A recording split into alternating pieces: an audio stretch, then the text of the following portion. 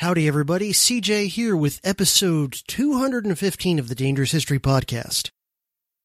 And I've got a real good one for you today. I'm talking with fellow history podcaster Alexander Rader von Sternberg, who, aside from having a cool name that sounds like a Marvel Comics supervillain's alter ego, is the host of the podcast History Impossible, which is one of the ones on my short list of history podcasts that A, I listen to myself regularly, and B, that I often recommend to people when they ask me what other history podcasts I listen to aside from my own. And the truth is, I don't listen to that many. I'm kind of a snob, but Alex's podcast History Impossible is definitely on that coveted list. Some of you may recall he was kind enough to have me on for an episode of his show back near the beginning of 2020, before the year started to really show its colors and go off the rails. And now, fittingly, as we near the end of this endless year, we have come full circle and he is a guest on my podcast. And the main thing we're talking about in this episode is going to be his episode that he came out with about a month ago on the 1918-1919 influenza pandemic, commonly referred to as the Spanish flu. And this was a great episode. It's like six and a half hours, I think, this episode of History Impossible that we're going to be talking about here. And I just thought it was very well done, well researched, had a lot of insights. And when I listened to it shortly after it was published, very quickly into the episode, I thought, A, this is possibly one of the most important podcast episodes of any show of this year. And B, I really need to have Alex on the Dangerous History Podcast to talk about this episode of History Impossible. So anyway, that's it for me for introductory blabbering. Let's get to my conversation with Alex von Sternberg of History Impossible.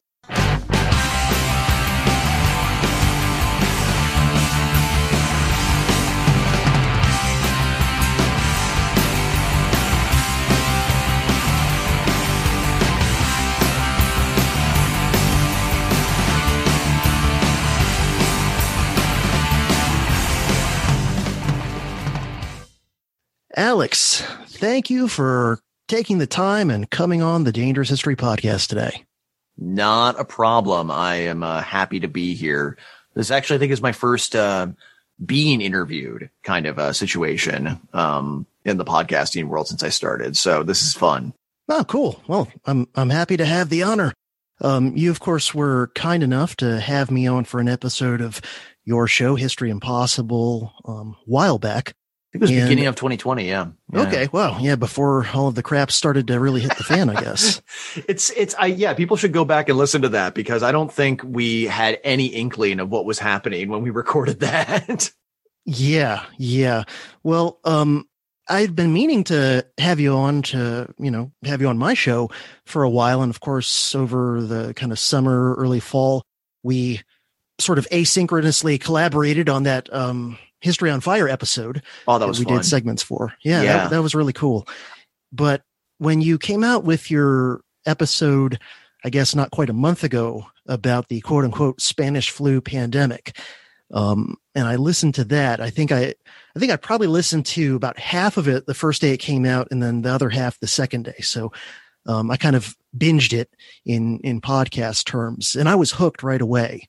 I've listened to a fair number of episodes of your show. I have not listened to all of them, but your show is on the relatively small list of history podcasts that I listen to regularly. I'm actually kind of a snob when it comes to history podcasts. Yeah.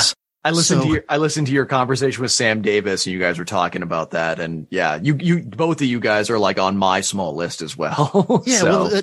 Well, I'm happy to hear that, but, this episode, there's a number of your episodes that I've really liked that I've listened to, but this one in particular, in part because of its timeliness, but also just in terms of the quality and the depth and all of that. I mean, it's over 6 hours long. So like just right there, you completely have my respect. I think the longest episode I've ever done of my show ran about 4.5 hours. And that was your Civil War finale, right? That and then that one Wilson episode was also around the Yes. same length too. Oh man. Yeah, it's rough to go that long. I mean, now granted, I was ready to make jokes about Daryl Cooper's last episode that he did on Martyr Mate. That was like 8 hours long, but I'm one to talk, you know what I mean? Yeah, I still haven't listened to that one. I'm only only like a couple episodes into his Jim Jones thing because, of course, in true Martyr Mate fashion, to tell the story of Jim Jones, he basically tells you the entire story of the radicalism of the 1960s. It's amazing. I mean, I will blow smoke up Daryl's ass for that series any day of the week because that thing is a true achievement. I think it's sort of like your Wilson series. I see that as like I mean, I don't want to downplay how good your Civil War series is because I did talk about that when I interviewed you, but yeah, your Wilson series has like I said earlier off mic, basically red pilled me about Wilson. So well, cool. I appreciate that. And there is still a bazillion episodes and a bazillion hours still left to cover on that horrible SOB.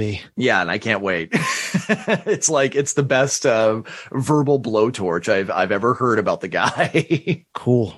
Well, before we start digging into the Spanish flu and your coverage of all that, just for listeners of the Dangerous History podcast who aren't familiar with you, could you give us the Cliff Notes version of kind of who you are, your background, and how you came to be doing your podcast? Yeah, sure. Well, the funny thing is I have no credentials in history. I mean, I took classes in college, but I ended up getting a degree in psychology from the University of Minnesota. And though funny enough, I guess this is the first time I'm going to say it publicly. I'm once, lockdowns start getting lifted, I'm going to be looking into trying to get into grad school for history. Hoping to get a master's and maybe eventually a PhD in it because it really is the field that I'm most interested in. Now, I'm sure you could maybe talk me out of getting into academia. I know you have your own stories about it, but yeah, so that's sort of, just one thing I wanted to bring up, but, I got into history when I was in, high school actually. And I just, would study it off and on my own. And, but my primary sort of, thing that I was working on for a very long time is I was, and I guess I still am, fiction writer. I've written a couple books, none of which are published, like in true fiction writer fashion. I have a bunch of them sitting in files on my computer. And and honestly, I've actually been in the quote unquote podcast game since about 2011.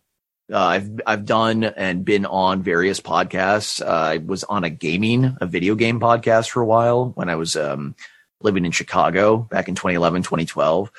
And then I started another podcast talking mostly about movies with a friend of mine. It's still up there called I Just Don't See the Big Deal.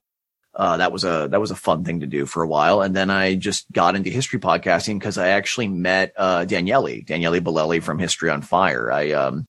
When we both realized we were both in LA, he invited me to come, chat with him at Santa Monica College where he teaches. And we chatted for a bit and he, gave me some advice regarding, how to get into history podcasts and all that. And I started work on it. And then flash forward to early 2019, I started dropping episodes. And I think that answers the question in a meandering way. How would you describe, because, you've done episodes of your podcasts on a pretty, wide array of topics. And, you've mentioned to me possible future topics that you'll be covering maybe. And, it's very eclectic, which I like. But like in your own mind, what kind of is History Impossible and what kind of unifies the various topics that you look into and maybe want to look into in the future in terms of like themes and stuff? Yeah, it's, the thing I've sort of noticed, and this, came out when I was talking to, JD Hewitt from the YouTube channel, History Underground, that I tend to put on my psychology cap, with these episodes and really try to get into like the psychological motivations of the people and figures I cover. But, honestly, I think the only real unifying thing is just, what do you call it? moments or people or just things in history that people don't really think about. Like they don't realize, oh, this is actually, how things turned out. Like, I'm trying to think of a good example. Well, the first episode I did, which admittedly has a cheesy name, The Original Donald Trump. That was inspired by a talk I watched Neil Ferguson give, where he talked about how Trump was not Hitler. Trump was just another, crude populist demagogue in the vein of this guy, Dennis Kearney, in the 1870s. So basically it's sort of like what I sort of think helps unify these episodes is this idea that when you hear people say we're living in unprecedented times, well, yes, in some ways, but in other cases, not really. I mean, the more things change, the more they stay the same is one of my favorite, cheesy sayings. And I'm not saying history repeats itself because it doesn't, but I think there are trends that repeat themselves. And there are things that you would think had never happened before, but they actually have. That seems to be a unifying theme I've noticed in the stories I've covered. Some stories, though, are just fun. Like the one I did on Simo Häyhä, the White Death of the sniper, the best sniper in history, as far as we know, in the Winter War against the Soviets. That's just a fun story. So, I mean, in some cases, I think it's just like more of the hipster mentality I have, where I'm just this is you don't really know about the actual cool story. The real good sniper, it wasn't Chris Kyle. It was this Finnish guy in 1939. Right. So that's an episode of your show I have not listened to yet, but it's been on my list, forever, but I've gotten so backlogged in podcasts because I haven't been commuting to and from work since March, because I've been working from home since March. And so that was a huge amount of my weekly podcasting hours was 45 minutes each way commute. So, now I listen to podcasts like when I'm working out or doing chores or running or whatever. But man, it seemed like I look at my feed, on my iTunes podcast app, and it's like, there's all this great stuff I have not gotten to yet.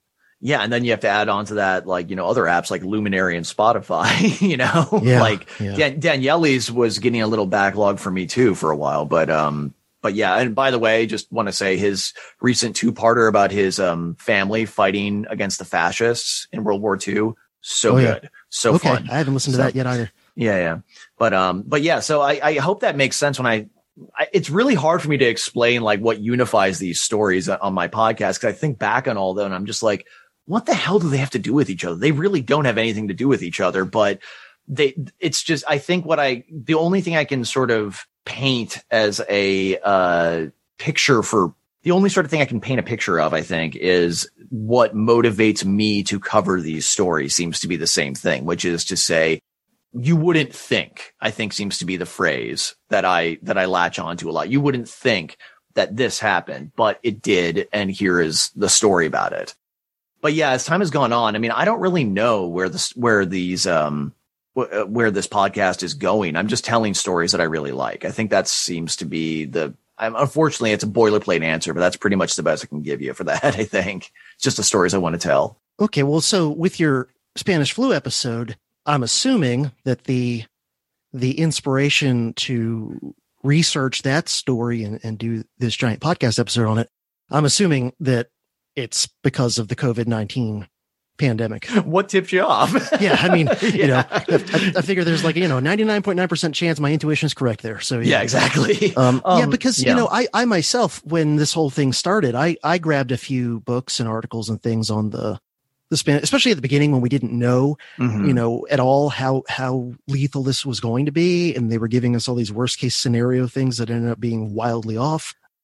I was like, in part because, well, maybe I'll do some podcasting about it, and I still might at some point, but also just out of curiosity. Well, one of the last major global pandemics, how did it play out? Right. So, I grabbed a few books, the Great Influenza. That's a good one. Yeah. And a couple of others, some of which I know you referenced in your episode. Pale Rider by Laura Spinney. That's a really good one. Yeah, that one I think I got it, but I haven't read it yet. It's a great book. I mean, just in general, it's a great book. I would recommend it. Okay.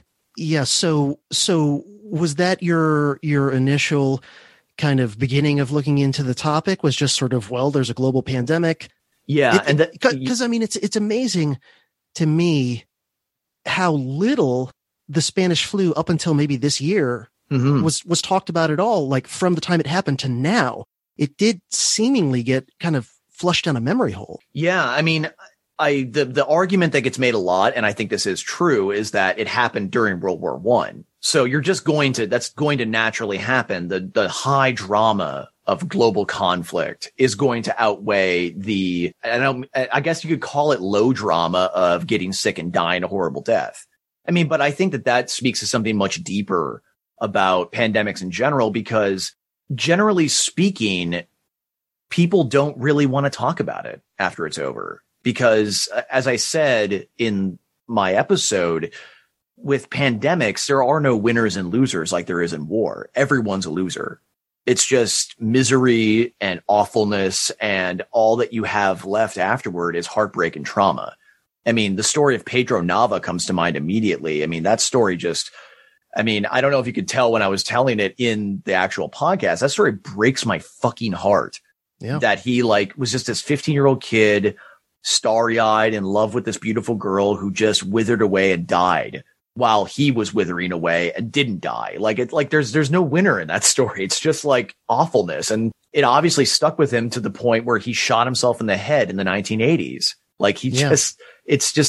It's hard to really emphasize any sort of I tried to emphasize the victories of the Spanish flu, as in, diagnosing it, curing it, all that stuff. But at the end of the day, it's just a really miserable, awful story and I think that's the case with most plagues, is what I'm saying. Yeah, it's interesting, thinking about, obviously there have been countless epidemics and pandemics and plagues and whatever throughout human history.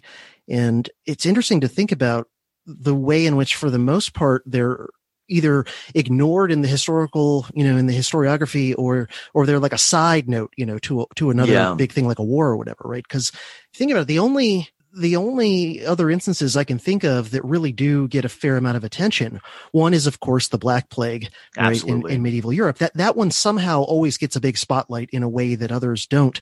And then the only other one is the various diseases that annihilated the Native Americans, and that didn't get coverage until pretty recently. It's only in the last few decades or whatever that has really gotten the attention it deserves. If you look at the older history coverage of it, it was more like the conquest of the Indians in war by the white settlers, and the disease issue was often just not part of the story.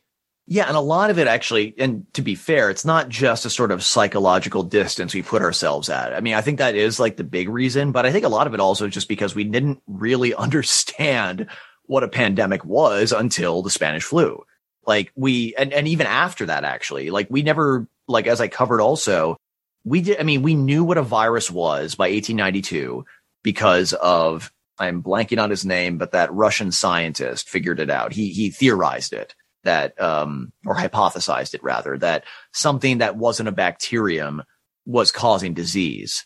Right. But that was really about all they knew, though, right? I mean, exactly. They didn't really know what a virus was. They just kind of knew there had to be some other thing aside from fungi and bacteria that was even smaller that could cause certain diseases. But that's about as far as it seems like their real understanding of viruses was. Absolutely. Yeah. And it wasn't until, I believe it was 1932 or 1938. Those are very different dates, but it was in the 1930s that the electron microscope was invented. And then they were able to prove the existence of viruses. Though again, they did essentially prove it with the diagnosis of the Spanish flu. It's just that they couldn't see it because they knew that it wasn't a bacterial disease, when they actually were able to get lung tissue to examine. Because if you extract lung tissue from somebody who has a bacterial infection, you're able to see the bacteria under a regular microscope, but all the stuff they were able to get, no bacteria, and nothing out of the ordinary, at least. Yeah, it just still is very striking to me when you think about how World War I gets all this attention, right? Mm-hmm. Biggest war in human history up to that point. And yet this flu pandemic killed a lot more people than World War I did. Yeah. Right. And so you would think, just going by body count alone, and it touched a lot more countries, right? Because it touched virtually the whole world, including many countries that were not participating in World War I. So it just is so interesting that like if you looked at a typical kind of history textbook, either a world history textbook or U.S. history textbook or whatever, and if you were looking at, say, like the chapter on the World War I era, there'll be page after page after page related to World War I, and like at most there'll be a few paragraphs A blurb. on this flu pandemic. Yeah, absolutely. I mean, and sometimes less than that. Sometimes a sentence or two. Sometimes I won't even be mentioned, like even though it arguably, and we can get into this in a little bit later because it is a whole other subject, but it arguably altered the course of the war itself. Absolutely. This is not to throw shade at him, but Dan Carlin's guilty of this in his World War I series and Blueprint for Armageddon. Like he does bring up the Spanish flu, but it is maybe for about 20 minutes. In the whole grand scheme of things, because, and again, it's not to throw shade at him. I think it's because of what you're saying, that there just isn't that much written about it that goes hand in hand with the literature about World War I. It's a blurb at best. You have to get the specific books related to the Spanish flu, like not the Great Mortality. It's, the Great Influenza, the, Pale Rider, and, Pandemic 1918 and so on. Like you have to get those books. And the funny thing is those books, they talk about World War I, but they only kind of mention it off to the side. There really is no comprehensive thing that covers both. It's very interesting. Yeah. Well, so could you just kind of give us a brief sort of big picture sketch? I mean, obviously everybody should go listen to your 6 hours plus episode on this, but just sort of by way of introduction to any listeners. I mean, as of 2020, a lot of reasonably intelligent people are familiar with a little bit of the 1918 flu pandemic, but still, a lot of listeners, if they haven't read some of those books you mentioned, if they haven't listened to your podcast episode, they probably don't have like a really great, just kind of vague sketch even of what it really was. So can you give us kind of like a big picture sketch? It basically was a really bad flu. No, there's more than that, obviously. It basically was something that our bodies, the human body, had never encountered before, that had likely formed in the guts of ducks and geese in France in 1915, 1916. And because of the conditions created by the First World War, and the global nature of it, that allowed this novel disease to spread very rapidly. There's this notion that it started in Kansas. I'm sure you've even heard that theory. It's the most popular theory. The problem is that's not necessarily true. It is true that in America it started in Kansas at Camp Funston. But the problem is there's so much evidence out there that shows that there were outbreaks of some kind of respiratory disease in France in 1916, 1917. There were some outbreaks of disease in China in the Shanxi province in 1917. And the thing is, all of these locations are connected by the First World War. So, because in China, you have the Chinese Labor Corps being employed by, I believe it was Great Britain. They're moving all across the world to be taken to, the front lines to help build trenches and artillery and so forth. So they're carrying it all across the world. They're carrying it into North America. And in France, people are getting it from, just being in close quarters with one another in this area. So basically you have this like sort of, it's hard to describe beyond just imagine like a bunch of simultaneous explosions happening at once. And they just start spreading all over the place, like at a rapid pace because of that. And then eventually the entire world is engulfed in this, what becomes essentially one giant explosion of virus. And this virus, like I said, had never been encountered before. So it was particularly virulent with, young people as well. And that was thanks largely to something called a cytokine storm, which it has to do with a genetic defect that 1 in 10,000 people have, I think, where people will just like their first immune response doesn't work. So then they just get a bunch of inflammation going on and it just wipes them out almost immediately. So that's why you see a lot of people dying at a young age and a healthy age too. Yeah. That's one of the things that's so unusual and so striking, when you start to learn about this particular pandemic is that it seems like it disproportionately killed the people who in most pandemics are the most likely to make it, right? Yeah. The kind of people in their healthy young people in their 20s and 30s, whereas it's more common that a pandemic hits the elderly hardest, like COVID seems to be doing. Yeah. And also then there's some like other flus that will also hit very young people, although COVID doesn't seem to be hitting the very young very hard at all most of the time. Yeah, children seem to be completely unaffected by COVID. And yeah, it's very rare that they have a severe case of symptoms. And that's where I would say, if you want to make a direct parallel to the Spanish flu, definitely that. Because the sheer number of children who are left parentless, like that's something I didn't really talk about that much in my episode, but that is a big thing that I actually have to wonder, because there wasn't even that much written about it, but there was a lot of orphans made by the Spanish flu. And I got to wonder if that's going to happen with COVID. It doesn't seem to be very similar in that sense, but in the sense that children are just relatively unaffected by it seems to be very, that's a striking parallel to me. And I think that just has to do with, a lot of things going on within the body that I don't understand. I'm not going to pretend to understand. So yeah, well, one thing I've wondered about, and maybe you have an opinion on this, is looking at this flu in 1918, 1919, and you already kind of mentioned, part of what happened to spread it so far and so wide was the war itself, that you had people being mobilized from all over the world, brought together in these terrible close quarters conditions in the trenches of Europe, and then, eventually being demobilized and shipped back home to wherever. Is it possible that, do you think, and neither of us are doctors or biologists or virologists, so we're just rank amateurs on this.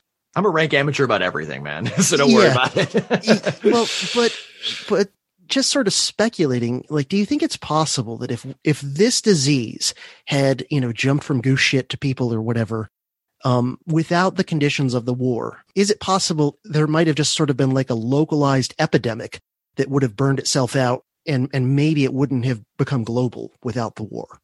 Probably. Like whether it originated in China or France or Kansas. Yeah.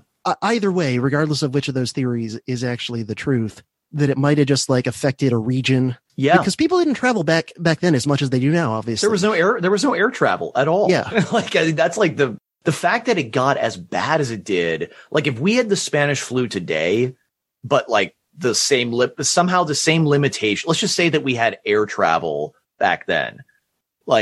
So therefore there's like all the same limitations they had of, diagnosis and treatment and everything.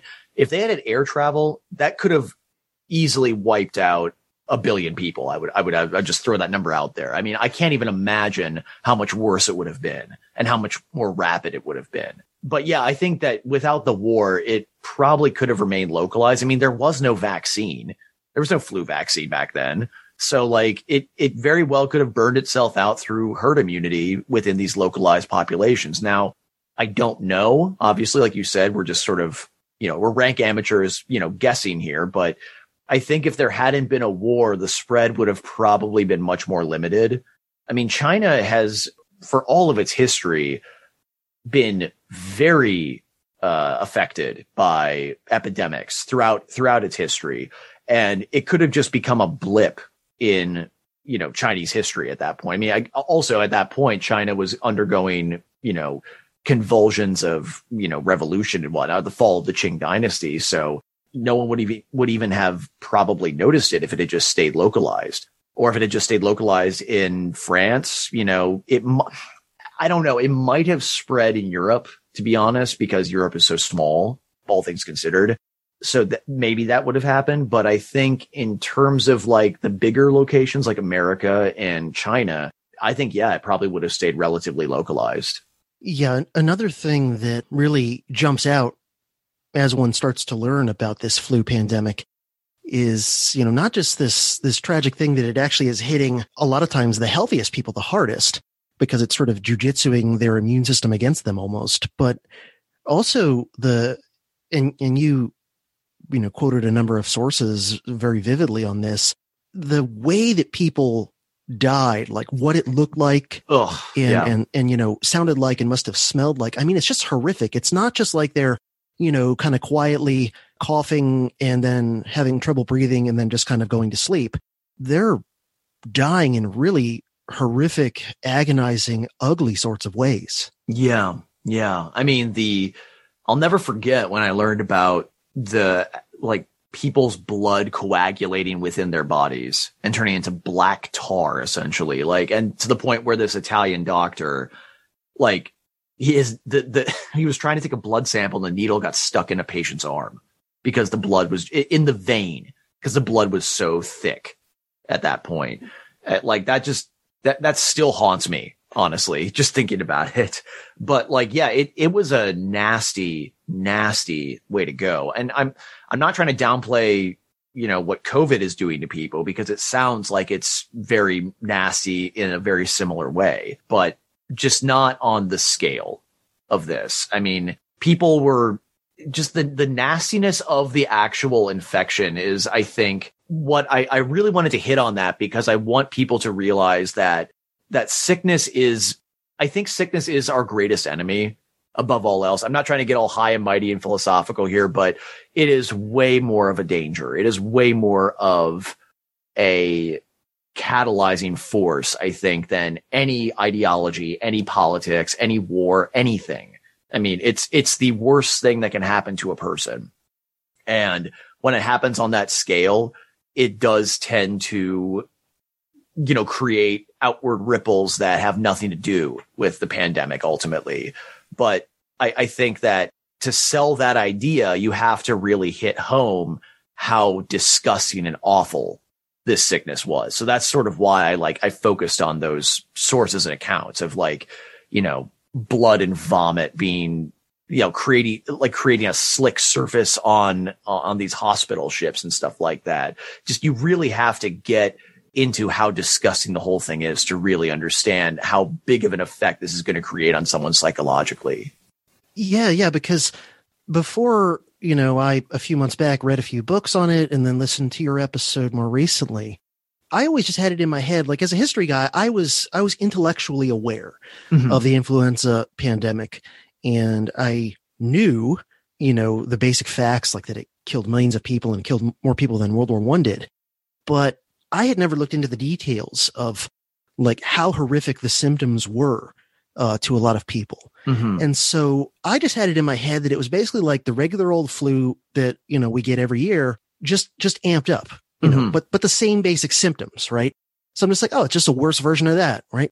And then, man, when you start to read some of the primary sources and eyewitness accounts and whatever of just how gross and everything it was, it's like, it's a whole next level. It's not just like, oh, fever and weakness and coughing, just worse. It's like, no, you're coughing up blood.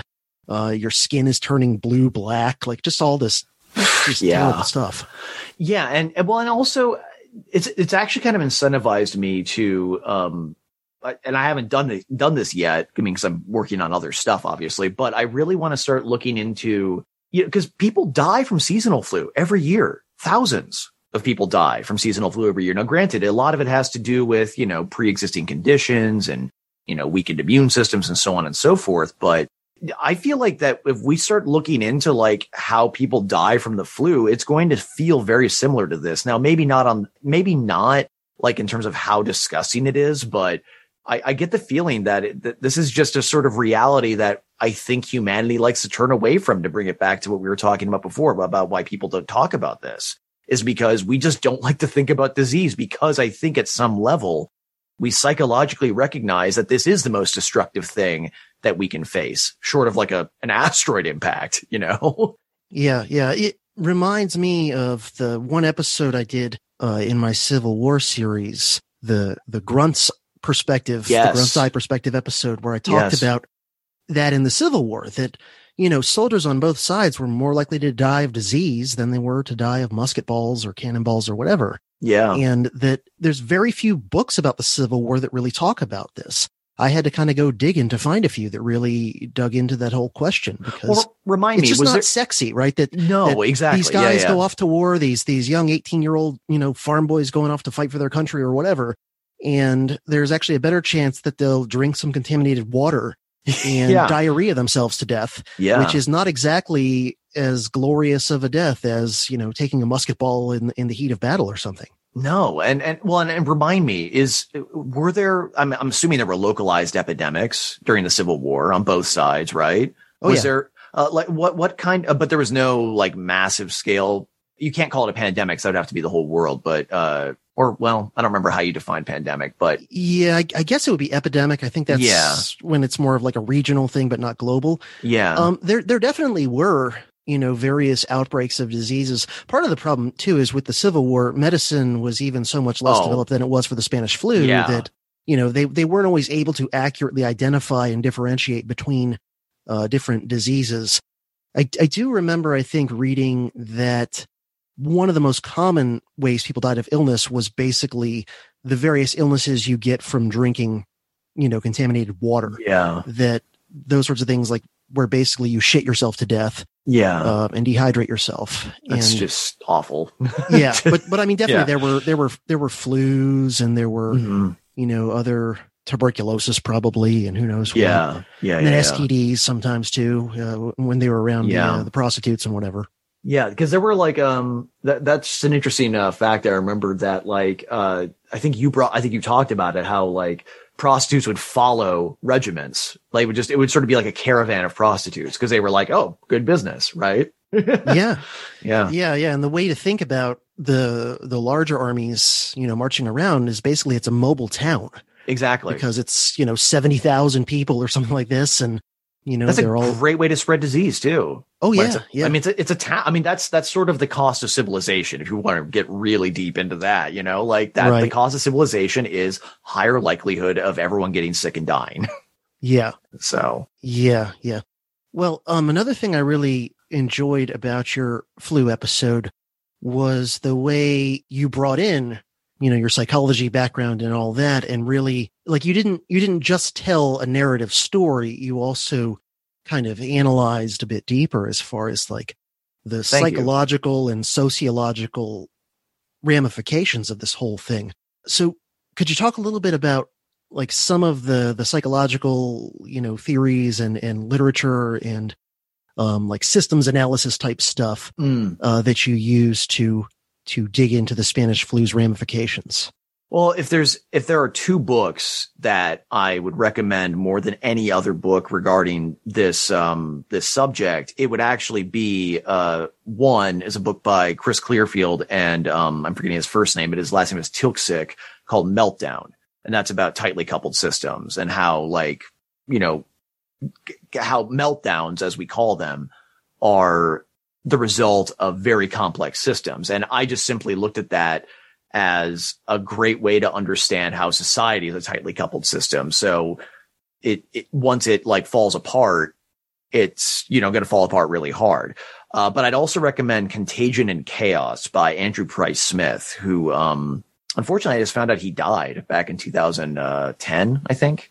So, but he was a political scientist, who wrote this book, Contagion and Chaos, that really brought together all the psychological literature regarding pandemics, not just about the Spanish flu, but about, all major pandemics up to, I believe he covered I think he got up to the swine flu of 2009, or SARS-CoV-1 rather. Maybe it was the other one in 2002. But anyway, what those two sources really, revealed to me was, one, how fragile a major system is, like a society, and two, how beholden to individual psychology, or social psychology rather, that system actually is. Because when a pandemic hits, the only real sure thing it's not the lethality of it, because that's never sure. The only sure thing is the psychological effects of it. And the psychological effects of it are a diminished capacity to make rational decisions. Like, decision-making skills go in the toilet when something like a pandemic happens. A lot of other things can make that happen too, but a pandemic guarantees poor decision-making on the part of individuals. And it just gets worse when you start factoring in things like psychological, or emotional trauma from, losing loved ones or not knowing what's happening in the future. I mean, it's basically like what I'm describing is stuff that is very real for a lot of people every day, but just apply to everybody. Like, that's the problem, is that you're essentially, when you have a pandemic going on, you are, more to the point, infecting everybody with mood disorders. Does that make sense? Oh yeah, absolutely. And also, for many nations in the world, not all, but many, they had also been in the biggest, bloodiest war in human history for that sense, several years. Yeah. So already a lot of the world wasn't psychologically in a good place. No. I mean, they've been bombarded with wartime propaganda for years. Some of them have gone and fought in the war and gotten maimed or psychologically destroyed, or both. Yeah. Everybody, who had been, everybody from countries that had been in the war a long time had, lost a loved one, or, lost a parent or a husband, or had someone come home missing their legs and all this sort of stuff. So we're already talking, like, most of the major nations of the world at the time were already pretty off the rails. Yeah. As far as just, what we could assume the average person's psychology was at. Yeah. And then you drop this ridiculously horrific disease into the mix. I mean, looking at all of the psychological craziness of 2020, which is, pretty messed up in a lot of the world, including our own wonderful country.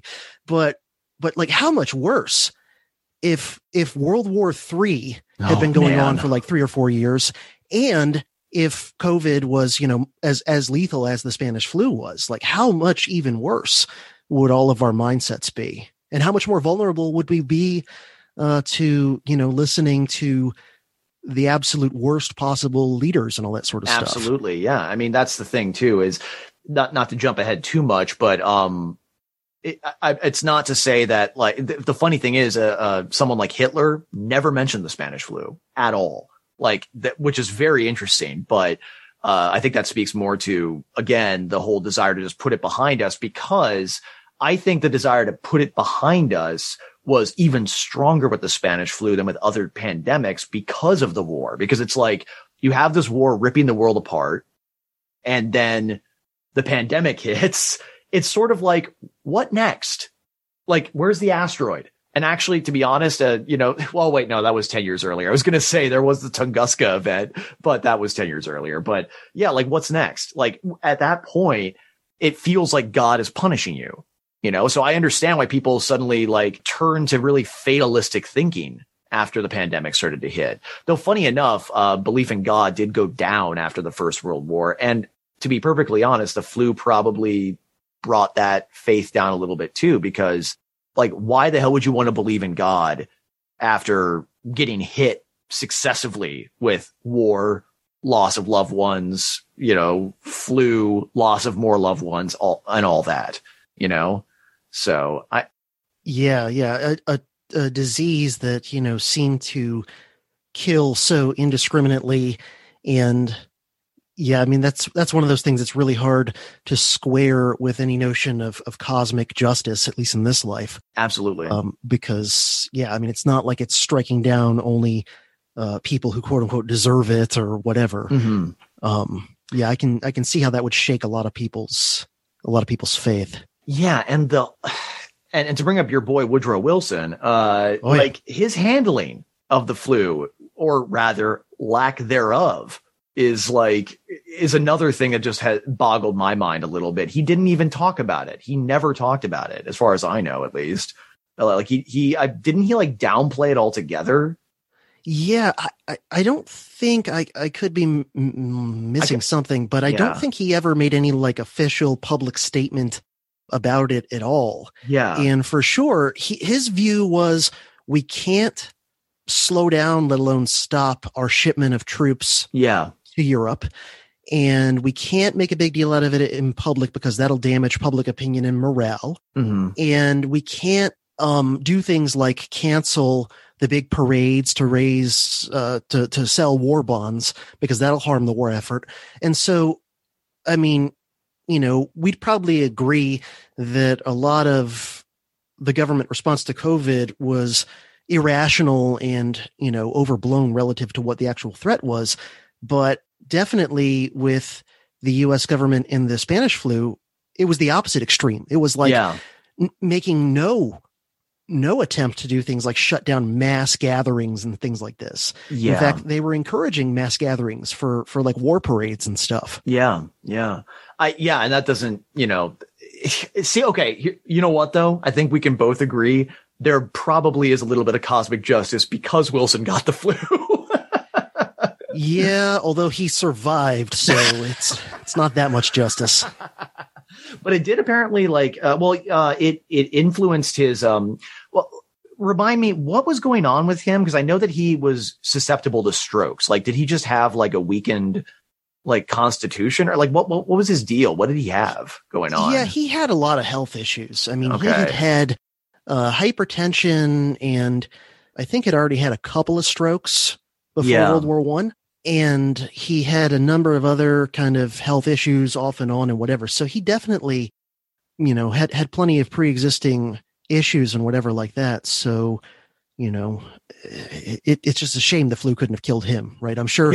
Yeah. I'm sure the flu killed millions of people around the world who were far more deserving of life than Wilson was, right? It's like the old Gandalf line, right? Many deserve life who get death, or whatever the hell he said to Frodo when they were, looking at Smeagol. Yeah. And then he said, "Can you give it to them?" That's all I remember. But and that I actually, I did, I threw a bit of a, I'm not even going to say a shout out. I think I just cited you in my podcast about like how much did the flu affect Wilson, and I like how you put it where you essentially echoed what my whole theme throughout that episode was, which is, I don't know how much the flu changed history, but it didn't help. You know what I mean? Like with Wilson, it might not have kept him. It might not have been the reason why the Treaty of Versailles was so lopsided, but it certainly didn't help because, he was fucked up, to put it lightly, by the flu. Like it sounds like it destroyed him in a lot of ways. Because when did he die? Remind me. I want to say maybe around 2 years after he got out of office. So maybe like around 1922, give or take, 23. Yeah. And all of his aides and people who worked with him said that after he got the flu, he was a changed man. Like he just had, his personality was like totally like, it was not all there. So I like how you put it, where you said, I don't know how much it affected him, but it didn't help. And I think that his, there's so, I mean, that's a whole rabbit hole to talk about his ideals, his 14 points and all that. But like, I think there was no way that if he had his way, like let's just say that he, was dictator over the negotiations, there's no way Germany would have been hit so punitively. I mean, I understand why France wanted to, in particular, be so punitive against Germany. I mean, they probably would have loved to bring out the guillotine for, Kaiser Wilhelm. And I don't blame them. I really don't. But considering what happened, partly because of how punitive the Treaty of Versailles was, I really kind of wish Wilson had got his way in this case, though, if that makes sense. Yeah. I mean, I think his initial instinct of peace without victory was good. Yeah. Right. If he had actually had a better strategy of how to make that happen politically and how to actually implement that overall ideal. But he was just so fixated on the League of Nations that he was willing to sacrifice any other consideration to make sure the League of Nations happened. Yeah. Whereas to me, the rational thing would have been for his number one priority to be to have a fair peace that's not punitive. And like if I was in his shoes, that would be my number one value to which I might be willing to, sacrifice or compromise some of the other goals that I had. Because I would have looked back to, how the great powers of Europe handled the aftermath of the Napoleonic Wars, right? Which was much more, Napoleon was removed from power, obviously. Yeah. But France didn't lose any territory that it had before the wars.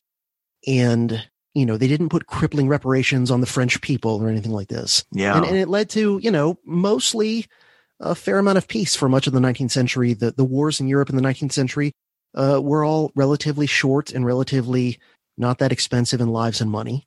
Mm-hmm. It wasn't perfect, but, I think they handled the end of the big wars in 1815 way better than they handled the end of World War One. Yeah, no, for sure. And it's really tough. And I do like to bring this up a lot in my own podcast that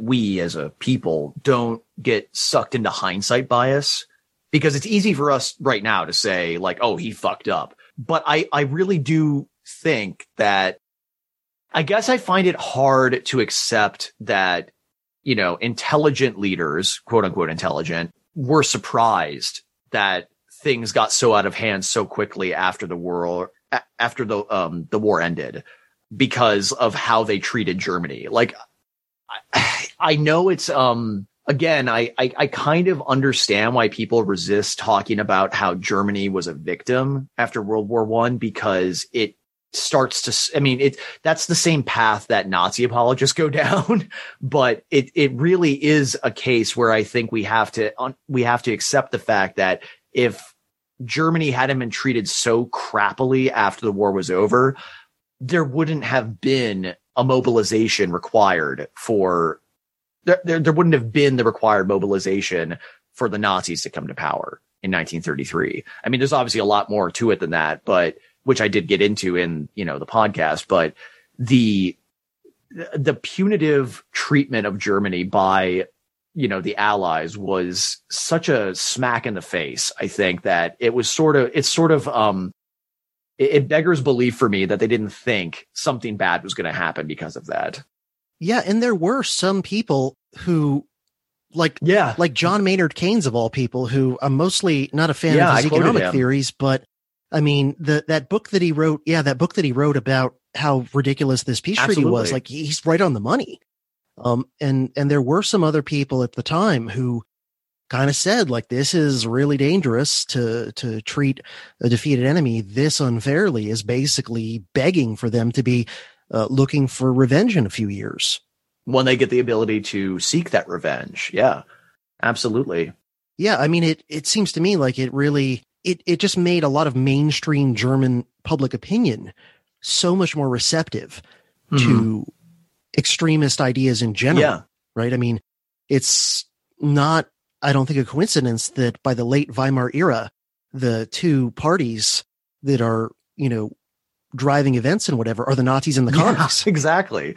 Yeah. And that's something that I hope I was able to thread that needle pretty well by suggesting that if not for the flu and its effects, that kind of extreme polarization wouldn't have gotten as extreme. There's a lot of factors that go into, why a society becomes polarized, but I think the poor decision making that fits into a social psychology because of a pandemic is not, again, it's not going to help. You know what I mean? Yeah. Yeah. Well, so for those who haven't yet listened to your podcast episode, just you start off with kind of the big picture global story of the pandemic, but then kind of in, I don't know, maybe the last third or quarter of the episode, you zoom in on Germany, which is interesting.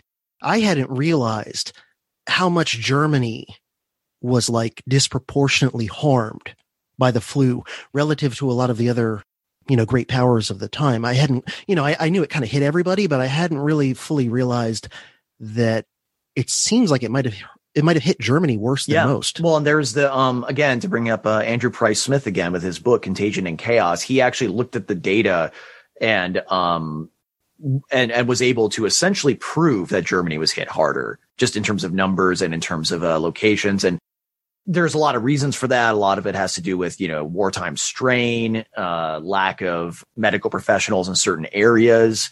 And then also when you combine that with that study done by the New York Federal Reserve that I cited, where it shows that the towns and cities that were hit just like really hard by the pandemic seem to disproportionately support the Nazis a lot more, which is very interesting correlation. Again, not causal, but it's very interesting. But yeah, Germany got hit pretty damn hard. And again, like I brought this up in the podcast, if you look at Eric Ludendorff's memoirs talking about the effect of the flu on his men, you can very easily just say, oh, well, he was just being a sore loser. But at the same time, what he's claiming is not too far off. Like, the flu did affect his soldiers to the point where the spring offensive I'm not, really that well versed in World War I military history, but the consensus I've seen with a lot of historians, like military historians, is that if Ludendorff's spring offensive of 1918 had worked out, then it probably would have at least changed the outcome of the war in a pretty significant way. And because he wasn't able to do that because of the flu and bad rations, which exacerbated the flu symptoms, that just kind of guaranteed in a way the outcome of the war to be not in Germany's favor. So there's another factor right there that sort of cemented Germany's fate in a way.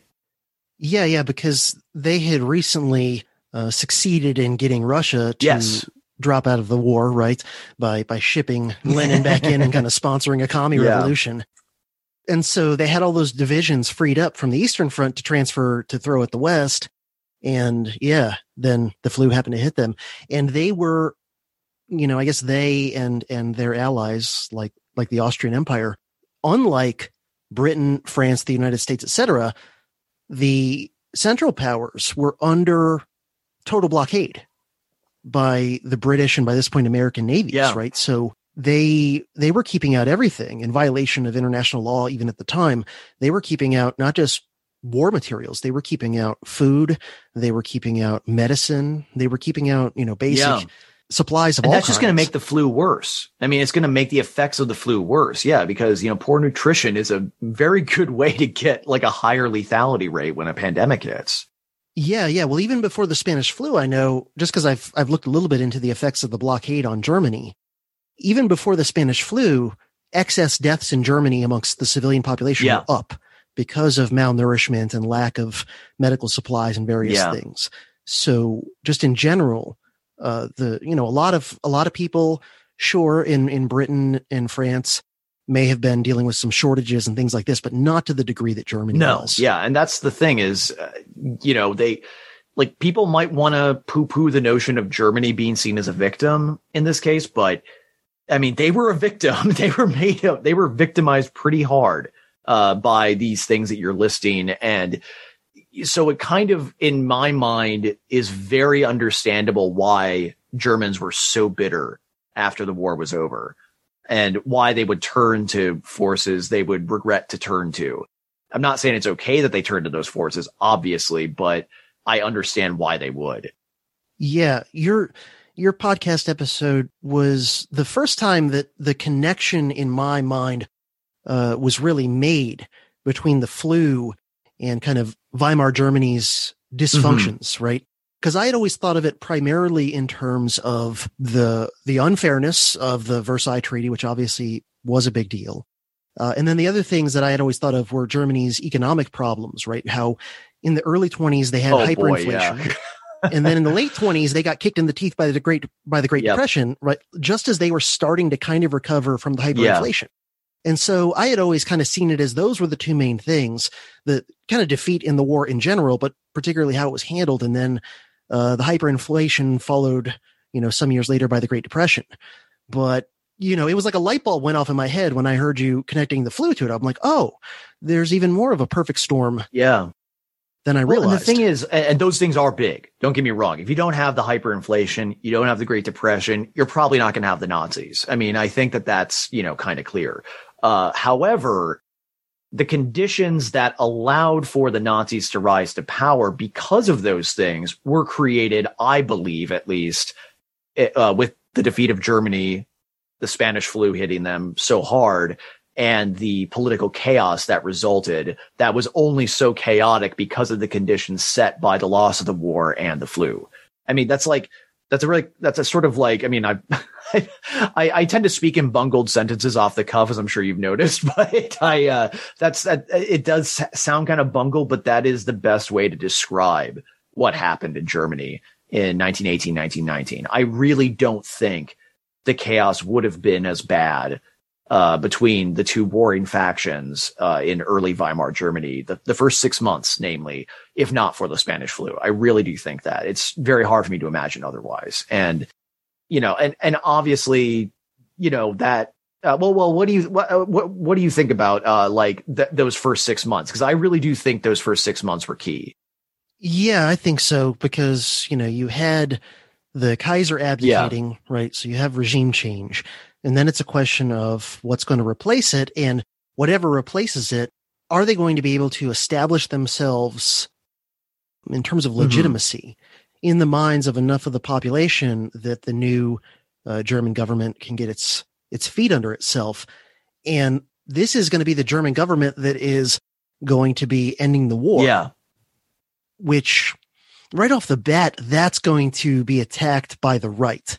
Because the right, those who wanted to keep the Kaiser, or who wanted at least some more kind of like hard right militaristic thing to replace the Kaiser, they're gonna blame Germany losing the war, not on Germany losing the war. They're gonna blame it on the new government basically capitulating. Yeah. And so you've got that, and then you've got the attack from the far left, because the Weimar government was basically kind of center-left dominated. Yes. The Social Democrats specifically. Yeah. Right.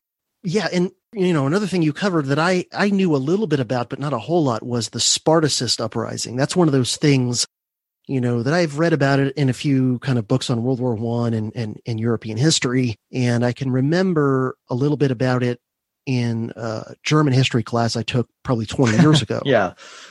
So I knew the names of like Rosa Luxemburg. Liebknecht, Liebknecht. What a piece of work that guy was. Just not a fan of him. I kind of vaguely knew, who these people were and what the Spartacist uprising was, but I had never encountered as much detail as you went into on that. So can you give us kind of like the short version of the Spartacist uprising and all Sure. that? Well, specifically the people involved. Rosa Luxemburg was basically just the propagandist for the Spartacists, who were the radical faction of I believe they were called the International Socialists. I think I'm getting that wrong, actually, but they were the radical faction of the Socialist Party, which helped form the initial Weimar government with the Social Democrats. I actually kind of feel bad for the main Socialist Party, because they were tarred essentially by the radical actions and rhetoric of the Spartacists. But the Spartacists were led by this guy, Karl Liebknecht. And I don't really know I think he really was a true believer. I think he was ideologically possessed. I don't think he was just some cynic looking for power. He was looking for power, but I don't think he was a cynic. I think he really did believe what he was doing. But he immediately, as soon as the Kaiser left, he just went up into the palace and declared, this is a new socialist republic, even though that was never agreed upon. He just said it. And then that sort of, in my view, sort of sealed his fate in a way, but also sealed the fate of Germany being locked into what I like to call permanent deadlock, political deadlock, because at that point, the lines got drawn. In other words, the Social Democrats were now facing off against a rival government, as far as Liebknecht was concerned, at least, but as far as the Social Democrats were concerned. And I think the best way to describe what Liebknecht liked to do was he would barge into any public gathering involving funerals. He did that a lot, but anytime he had a chance to, he would barge into public gatherings and make declarations of the need for the dictatorship of the proletariat, very usual, communist rhetoric from the time. And he would just completely bulldoze the room in so many words. And then of course people responding would get really mad. And then that would just incentivize him and Rosa Luxemburg and the Spartacists to just double down again. He was a master of doubling down. And part of me thinks he knew what he was doing, because he knew that by doubling down so much, he was essentially legitimizing his own power. The problem is, though, what he was doing was he was just confirming every caricature and suspicion cast towards the socialists by the Social Democrats, the right, everybody who wasn't them, basically. he was essentially digging his own grave, is what I'm trying to say. And when he and Rosa Luxemburg were pulled into trucks and then executed summarily, then it was very, to me, after I was reading about like all of his shenanigans, it just was not surprising. But what he essentially did with the Spartacists and the radicalization that they were going for is he legitimized extreme overreaction. And the Spartacist uprising, as it was known, or January 1919 uprising, was just sort of the final nail in the coffin. It was when the Spartacists took to the streets basically and started going to war with the government. They started they never had artillery or anything like that. In fact, artillery was used against them, but they just took, rifles and just started, firing at policemen. They occupied buildings, including newspapers. I mean, it was, in case it wasn't obvious, I was a little bit inspired by all of I hate to use this term because it's poor guy, but the George Floyd riots of, mid 2020. And that's a hell of a legacy, to have riots named after you. But there you go. That was the point where I was like, oh, wait, I have to talk about Weimar Germany as well. I can't just talk about the Spanish flu. I have to talk about how this, affects people ultimately, especially if they've been cooped up. And I think that we saw kind of an inkling of that, of a very Weimar looking inkling of what was going on earlier this year. Sorry to, veer into, modern times, but that sort of, I feel like, is a very important connecting thread between the two stories. Oh, no, I think that's a very, valid connection to make. Because, I've been feeling like we've got some Weimar aspects going on in America, even before the COVID madness and then the George Floyd fallout and all that. And it just seems like there's this mutual escalation by the extremes. Yeah. Which you explained very vividly in regard to the Spartacist uprising, right? Because it doesn't take long of crazy, violent lefty extremists doing provocative stuff for there to be a reaction. And you get into this mutual spiral of escalation. And it made me think about some of the things that happened over the last, 5 months or whatever in certain American cities, where you start to get this kind of tit for tat back and forth, where the official government law enforcement isn't always doing a very good job of kind of keeping basic order in some of these cities. And so you end up with almost like informal gangs or militias of, the SJW woke, Antifa types on one side, and then some of the hard right wingers on the other. Yeah. And I mean, thankfully it hasn't spiraled too off the rails, even in the more nuttier places, but still it seems like it's just, a tinderbox waiting to go up, as far as there have already been a few incidences that we know of kind of tit for tat killing, where the militias. Yeah. Right. And so, I mean, definitely, I think the Spartacist situation in early Weimar Germany is a valid comparison in a lot of ways. Yeah. Oh, especially in places like Seattle and Portland. Yeah. Well, and I think to keep it a little contemporary, I think what will save America versus Germany is that we're way bigger, I can see localized events happening because they have happened, like you were saying, but I don't see the entire nation spiraling in a really awful way, the way Germany did, just because of the sheer geographical area we live in.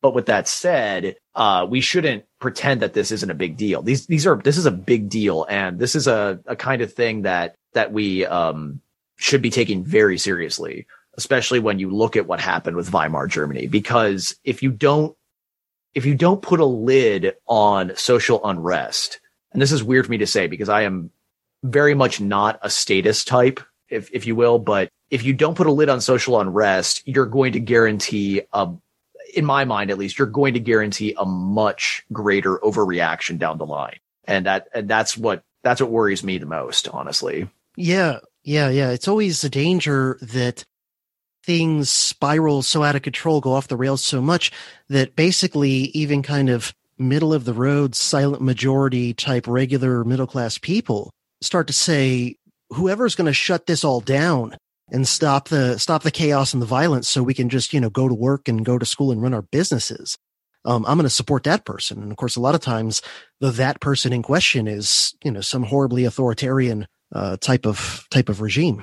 Yeah. I mean, and you saw the beginnings of that already in 1919. I mean, like Christ, Frederick Ebert and, Scheidemann, man, like they issued an execution on the spot order after only a couple months of chaos. Like execution on the spot, man. That's insane.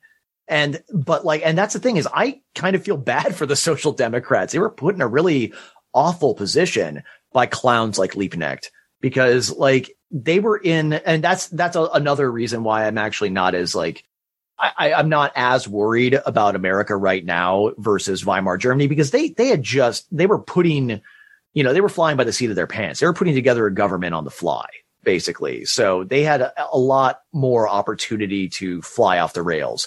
But with that said, you see what's going to happen when, frankly, if the protesters don't go home, you're going to get a Scheidemann Ebert reaction. It doesn't take very long. It's that's why I didn't focus too much on the late 1920s and the rise of the Nazi Party because, that has to do with a lot of other factors. My point is that you don't have to like go all the way to the Nazi Party to see what social unrest that's incentivized by things like a pandemic. You don't have to go that far to see what those effects are. You see them within a couple months. Yeah. And I think a case could be made that the chaos of the Spartacist uprising and how it was put down and everything, that potentially that prevented the Weimar government from really ever having a chance. Even though in the short term, that uprising was put down, but it seems like that it never had a chance, that there would always be this polarized attitude going forward between the extreme right and the extreme left, wherein the kind of centrists were not going to satisfy anybody, basically. Yeah. Well, yeah. And that's the thing is, I think, also with the mid-1920s, despite the hyperinflation, Germany actually was doing relatively well in the sense that the regular people on the ground were just trying to get back to their regular lives. But that the chaos of 1918, 1919, that was always in the back of their minds. They're not just going to forget that. And the trauma that's caused by losing loved ones to the flu and to the war, that's not going anywhere either.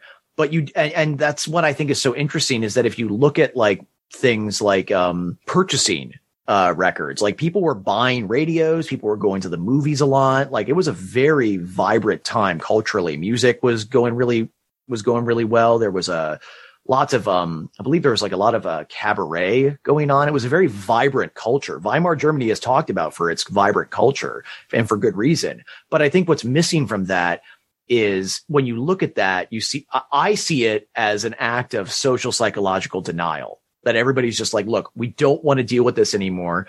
But as soon as something comes up again that reminds us of that, we're going to like do everything we can to tamp it down as fast as possible. And that's what allows for authoritarian regimes to rise so quickly. Yeah. And that's what I've been concerned about with COVID from very early on.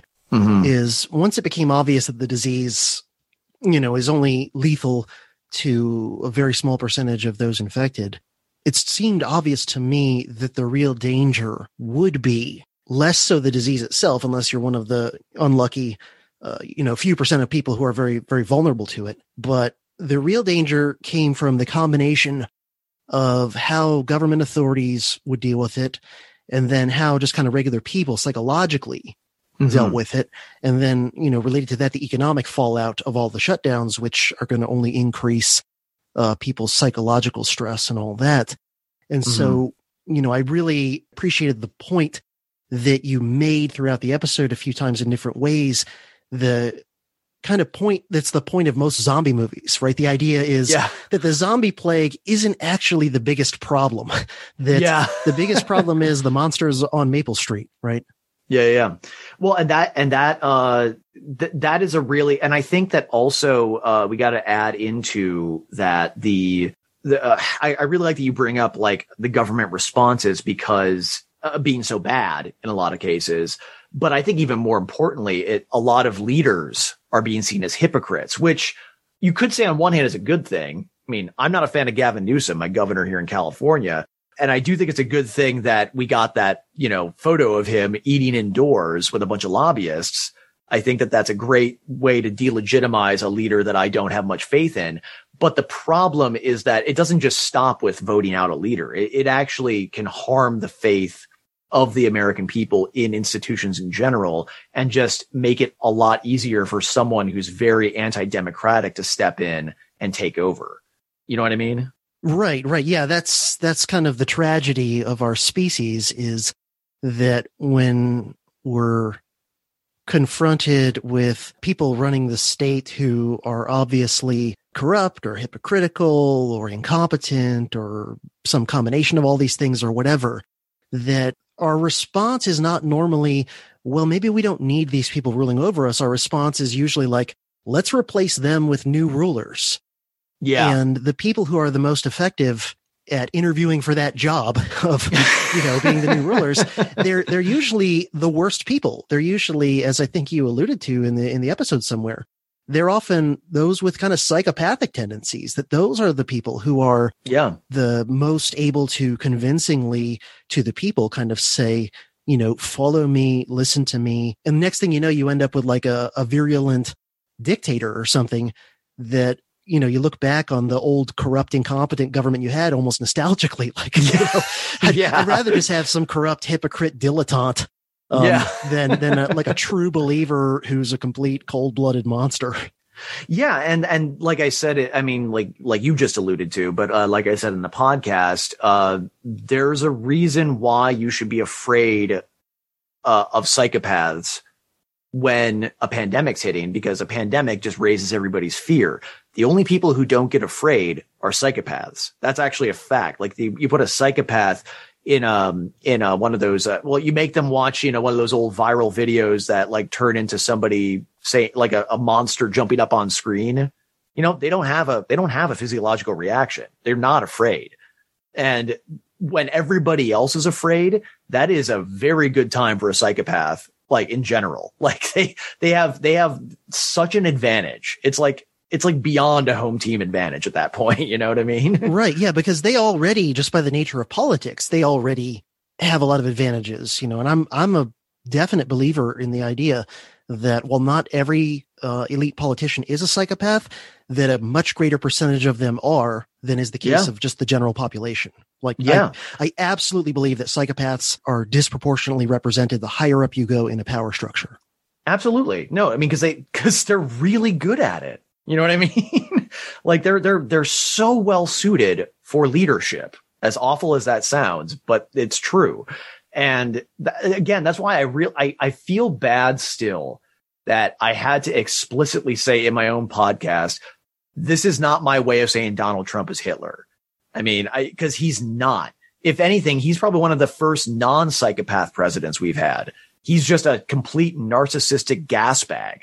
You know what I mean? Yeah. He's definitely probably the most narcissistic president we've had. Yeah. But I've always thought of him that if anything, he's more likely to be a sociopath than a psychopath, because he's got more of that just impulsiveness where he's his own worst enemy. Whereas if he was a psychopath, he would be much more calculating and methodical and, wouldn't shoot off at the mouth as recklessly as he often does. And he probably would be much more effective in terms of, not necessarily doing good things, but in terms of being better at holding and wielding power if he were a psychopath. Yeah. And I really like how Jimmy Dore put it, or has been putting it, is that Trump just put an ugly face on what America was already doing, an ugly face on ugly deeds. It's stuff that, like, he hasn't changed anything really. It's that all the stuff that was happening already under previous administrations just now has a disgusting human being not even bothering to pretend that it's that these things are awful and happening. Yeah. Somebody, I forget who it was. One of the good leftists might have been Jimmy Dore, might have been like Glenn Greenwald or somebody like that. Somebody had a really great, concise tweet where they said something like, liberals hate Trump because he makes American empire look undignified.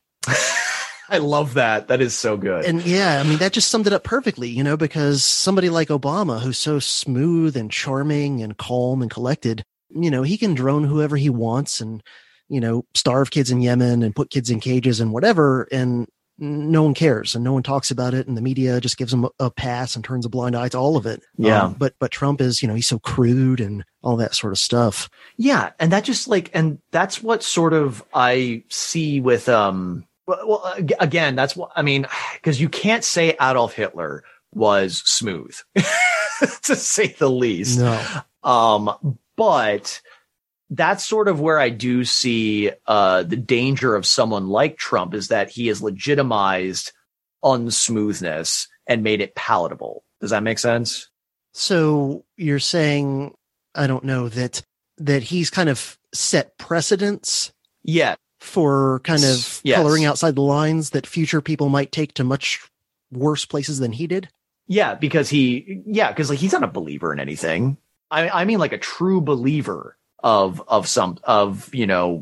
various ideas, but is able to be, if this makes sense. I feel like what I'm worried about is someone who is able to be smooth, but doesn't sand the edges. Does that make sense? Right. So someone who has Trump's willingness to kind of break precedents and break sort of the basic rules of civility of the system. Yeah. But who is less clumsy than he is and who, like you said, is an actual zealot. Yes. In some sort of cause and not just sort of a vague narcissist who just sort of panders to particular groups. Yeah, exactly. Somebody who can take advantage of the polarization that has essentially been set in place. And I think that that's what happened in Weimar Germany, ultimately, was that polarization was set in place, and then just the right guy, quote unquote, came along and was able to, take advantage of that. Right. Yeah. I mean, in that sense, it might be a really positive thing that the election was as close as it was. And that like the Congress is still very divided and all that, because what terrifies me is the possibility of someone coming along in our current era who's actually able to pull off like a 62% landslide popular vote victory. Yes. Yeah. And, pull off one of those victories where he wins like 49 states and has giant majorities of his party in Congress, a la FDR, 1932, something like that. Or Reagan in 1984. Yeah, exactly. Yeah, although there, I think they only had the Senate, but not the House. Yes. Yeah, I believe you're right. Yeah, but yeah, it was a presidential landslide for sure. Yeah, yeah. Or Lyndon Johnson in 64. There's another one. Sure. Where, somebody who's able to get that much support and who had, dominating majorities in Congress in both houses. In our current situation, I would be very, very worried about that, and maybe gridlock and that sort of stuff is the best we could hope for. I was going to say, like, right now, specifically, during a pandemic, the best we can hope for is gridlock. I mean, I really do believe that because, on certain things. I mean, on other things, it'd be nice if we could have some sort of consensus on what to do. But, generally speaking, I think it really does feel like when you're on a sort of knife's edge, like we are right now, that the best you can hope for is gridlock.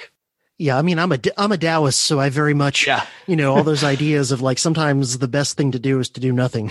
Yeah, exactly. Well, I mean, to bring it back to, talking about that book I cited, Meltdown, about tightly coupled systems and whatnot, the story of, I'm blanking on his name and I wish I wasn't because he is a hero, but that Soviet colonel or lieutenant colonel who didn't do anything. He thought that there were, ICBMs coming towards, Moscow. And he said, you know what? I'm going to go with my gut on this and not do anything. And by not doing anything, he saved the world. Exactly.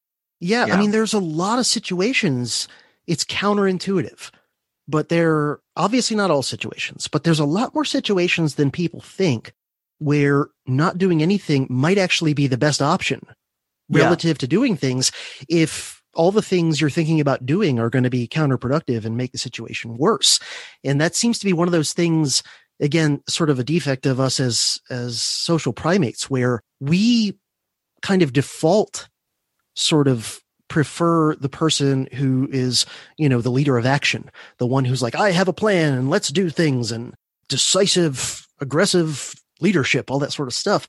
We're kind of partly, I think, pre-wired, and partly we're sort of told and indoctrinated that action is always preferable to inaction from leaders.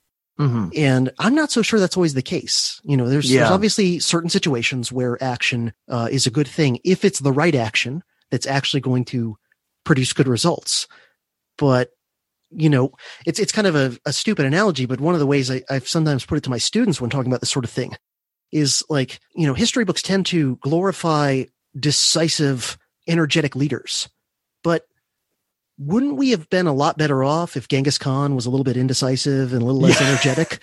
Wouldn't we be better off if Hitler was a little bit indecisive and a little less energetic in getting stuff done? And, and I've also used the kind of silly example, but basically when someone's like, oh, we don't have time to think and plan and analyze, we have to act indecisive. Like, what if you saw a building on fire and someone's like, quick, do something, and there happens to be a container of liquid nearby. And so they're like, oh, we have no time to think or whatever. Grab that stuff and dump it on the fire. But what if that container was full of gasoline rather than water or something like this? And like you doing some quick, decisive action without thinking things through and figuring out what's really going on, you're making the problem worse. Well, it's sort of like that, the rule essentially that unless you're a lifeguard, you shouldn't try to save a drowning person because they're going to drown you too. Yeah. Yeah. I just don't. Yeah. And I think that right now, we definitely should be glorifying inaction. I really think so. I as weird as that sounds, but, I think, and as counterintuitive as it is, I think you're right. I think that we need to, maybe take a breath, if you will. And here's a question though, that I actually haven't really thought about until just now. Was it even possible to take a breath, proverbially speaking, in Weimar Germany? I don't know. I mean, I don't even know if it was possible because everything was happening so quickly. Right. Yeah. It's tricky because for a leader, sometimes doing nothing is the hardest thing politically. Yeah. Because it would take a leader with great powers of persuasion and with a lot of legitimacy in the eyes of the population to say, all right, we're just going to kind of take a breather and not do stuff. Because as soon as a leader does that, a huge amount of public opinion from various corners is going to be saying, oh, he's not doing anything. He needs to do more or whatever like that. And, would the people even stand for a leader who takes a more hands-off approach to a big problem or something? I don't know.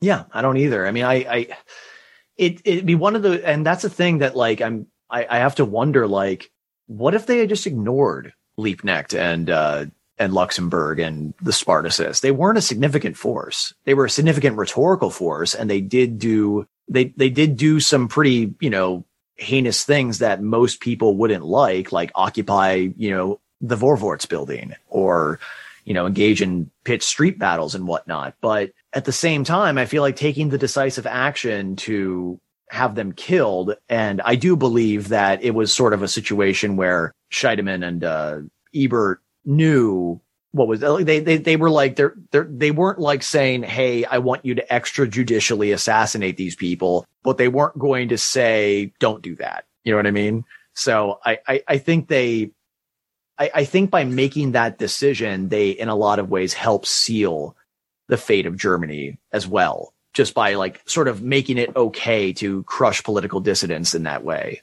Well, kind of coming back full circle, big picture, all of that. Is there anything that we haven't covered that stands out to you as important or interesting or anything like that, either in terms of the story of the Spanish flu pandemic itself or in terms of, its relevance to recent history and current events and, lessons we have and haven't learned from all that stuff, or both, or just anything we haven't really dug into that stands out to you as an important part of this whole thing? I think we've pretty much covered it. I mean, I just, I really want to, just again, if I can impart any sort of message onto people, is take a breath. Like, that's really the best thing we can do, is take a breath, hunker down as best we can, because we are our own worst enemy. It's not COVID. It's not President Biden, President Trump. We are our own worst enemy, and that we need to sort of come to grips with that, I think. I think that is very, very wise advice. So, again, I'll recommend to everybody History Impossible. And this episode we've been talking about in particular, it is one of the best and most important podcast episodes of any podcast that I've listened to, in 2020. So highly recommended. Thank you for saying so. Yeah. And, my hat's off to you for, I know the amount of work and research and prep and everything that went into the episode. That was painful. Yeah. I know how much I put into a 4.5 hour episode. So, figure it's 50% bigger than that. So, anything else you want to plug, or any stuff like that? Well, not really. I mean, for the rest of this year, I have an interview with the very talented Aaron Sibarium, who wrote a piece called The Weimarization of the American Republic. It was very strange to see that. You might have seen me share that on social media. But it was like he came to a frighteningly similar conclusion to me, though from a more like contemporary perspective. So I actually did a Skype interview with him the other week. So that's coming out soon. I'm hoping to get maybe one more episode out before the end of 2020. If that can't happen, no worries, obviously. But in 2021, I'm going to be starting my first full-length series, specifically about the Nazis again, actually, but in how they made use of Muslims in the Balkans. It's a very interesting story, very, very dark story, but it's a very interesting story. And I'm really excited to finally get started on that, because that was one of my first stories I ever wanted to tell when coming up with the idea of History Impossible. Cool. That all sounds really interesting, and I'm definitely looking forward to it. That last topic there is something I have no clue about, so I'm a blank slate as far as that goes. So looking forward to it. Well, it's been really cool talking to you, and I appreciate your time, and thanks for coming on, and thanks for doing this episode. No worries, man. Let's do it again. I hope you've enjoyed listening to the Dangerous History podcast, and I hope that you found some value in it. If you have and you'd like to contribute to my work, there are many different ways that you can help out. One that costs you nothing but maybe a little bit of time and effort is to help spread the word about the show to anyone you think might be interested in it. There are also a bunch of ways that you can financially assist me to continue doing the work that I do and to continue making it better as best I can as time goes on. The most helpful way, and the one that gives you potentially a lot of value back in return, is to sign up for a recurring contribution via either Patreon or Subscribestar, and the links to my Patreon page and my Subscribestar page will be in the show notes of this episode. I now have multiple levels of support via either Patreon or Subscribestar. For $2 per month, you are at the Apprentice Scholar Warrior level, and you will get access to all of the vintage DHP episodes, meaning the first 52 episodes of the show, which are no longer available to the general public. And of course, you'll get the satisfaction of knowing that you're helping to keep this podcast going, and you'll have my gratitude for doing so. For only $5 per month, you will be at the Journeyman Scholar Warrior level. And for this, you'll receive the benefits of the $2 Apprentice Scholar Warrior level, plus access to special bonus DHP episodes that are available nowhere else, as well as access to ad-free regular DHP episodes as they come out, and you will be eligible to join the Dangerous History Podcast Scholar Warriors private Facebook group. For $15 per month, you will be at the Scholar Warrior level, and you'll get all the benefits of the Journeyman level plus access to Dangerous History Lyceum course lectures as they are produced and released. And for $25 per month, you'll be at the Master Scholar Warrior level, where you will get all the benefits of the $15 Scholar Warrior level plus additional benefits still to be determined, but probably including but not limited to a regular live chat. You can also make one-time or recurring contributions to the Dangerous History podcast via PayPal or Bitcoin. And another great way you can help out my work is by clicking on any of the Amazon affiliate links on my website to do your Amazon.com shopping. And if you buy stuff after going through any of those affiliate links, I get a little commission at no additional cost to you. And this helps me to buy supplies, research materials, etc., to keep making the podcast and making the podcast better. I also have an Amazon wish list of things to help me out with the Dangerous History podcast and related productions that I put in the show notes of episodes. It's mostly research materials, but also there's some stuff in there, hardware for audio-visual production, etc. So if you want to order me something off there, that also helps out. Your support and contributions are what keeps this thing going and keeps me doing the work that I do. So I hope that you will consider helping out. This has been another episode of the Dangerous History Podcast. As always, doing my best to help you learn the past, understand the present, and prepare for the future.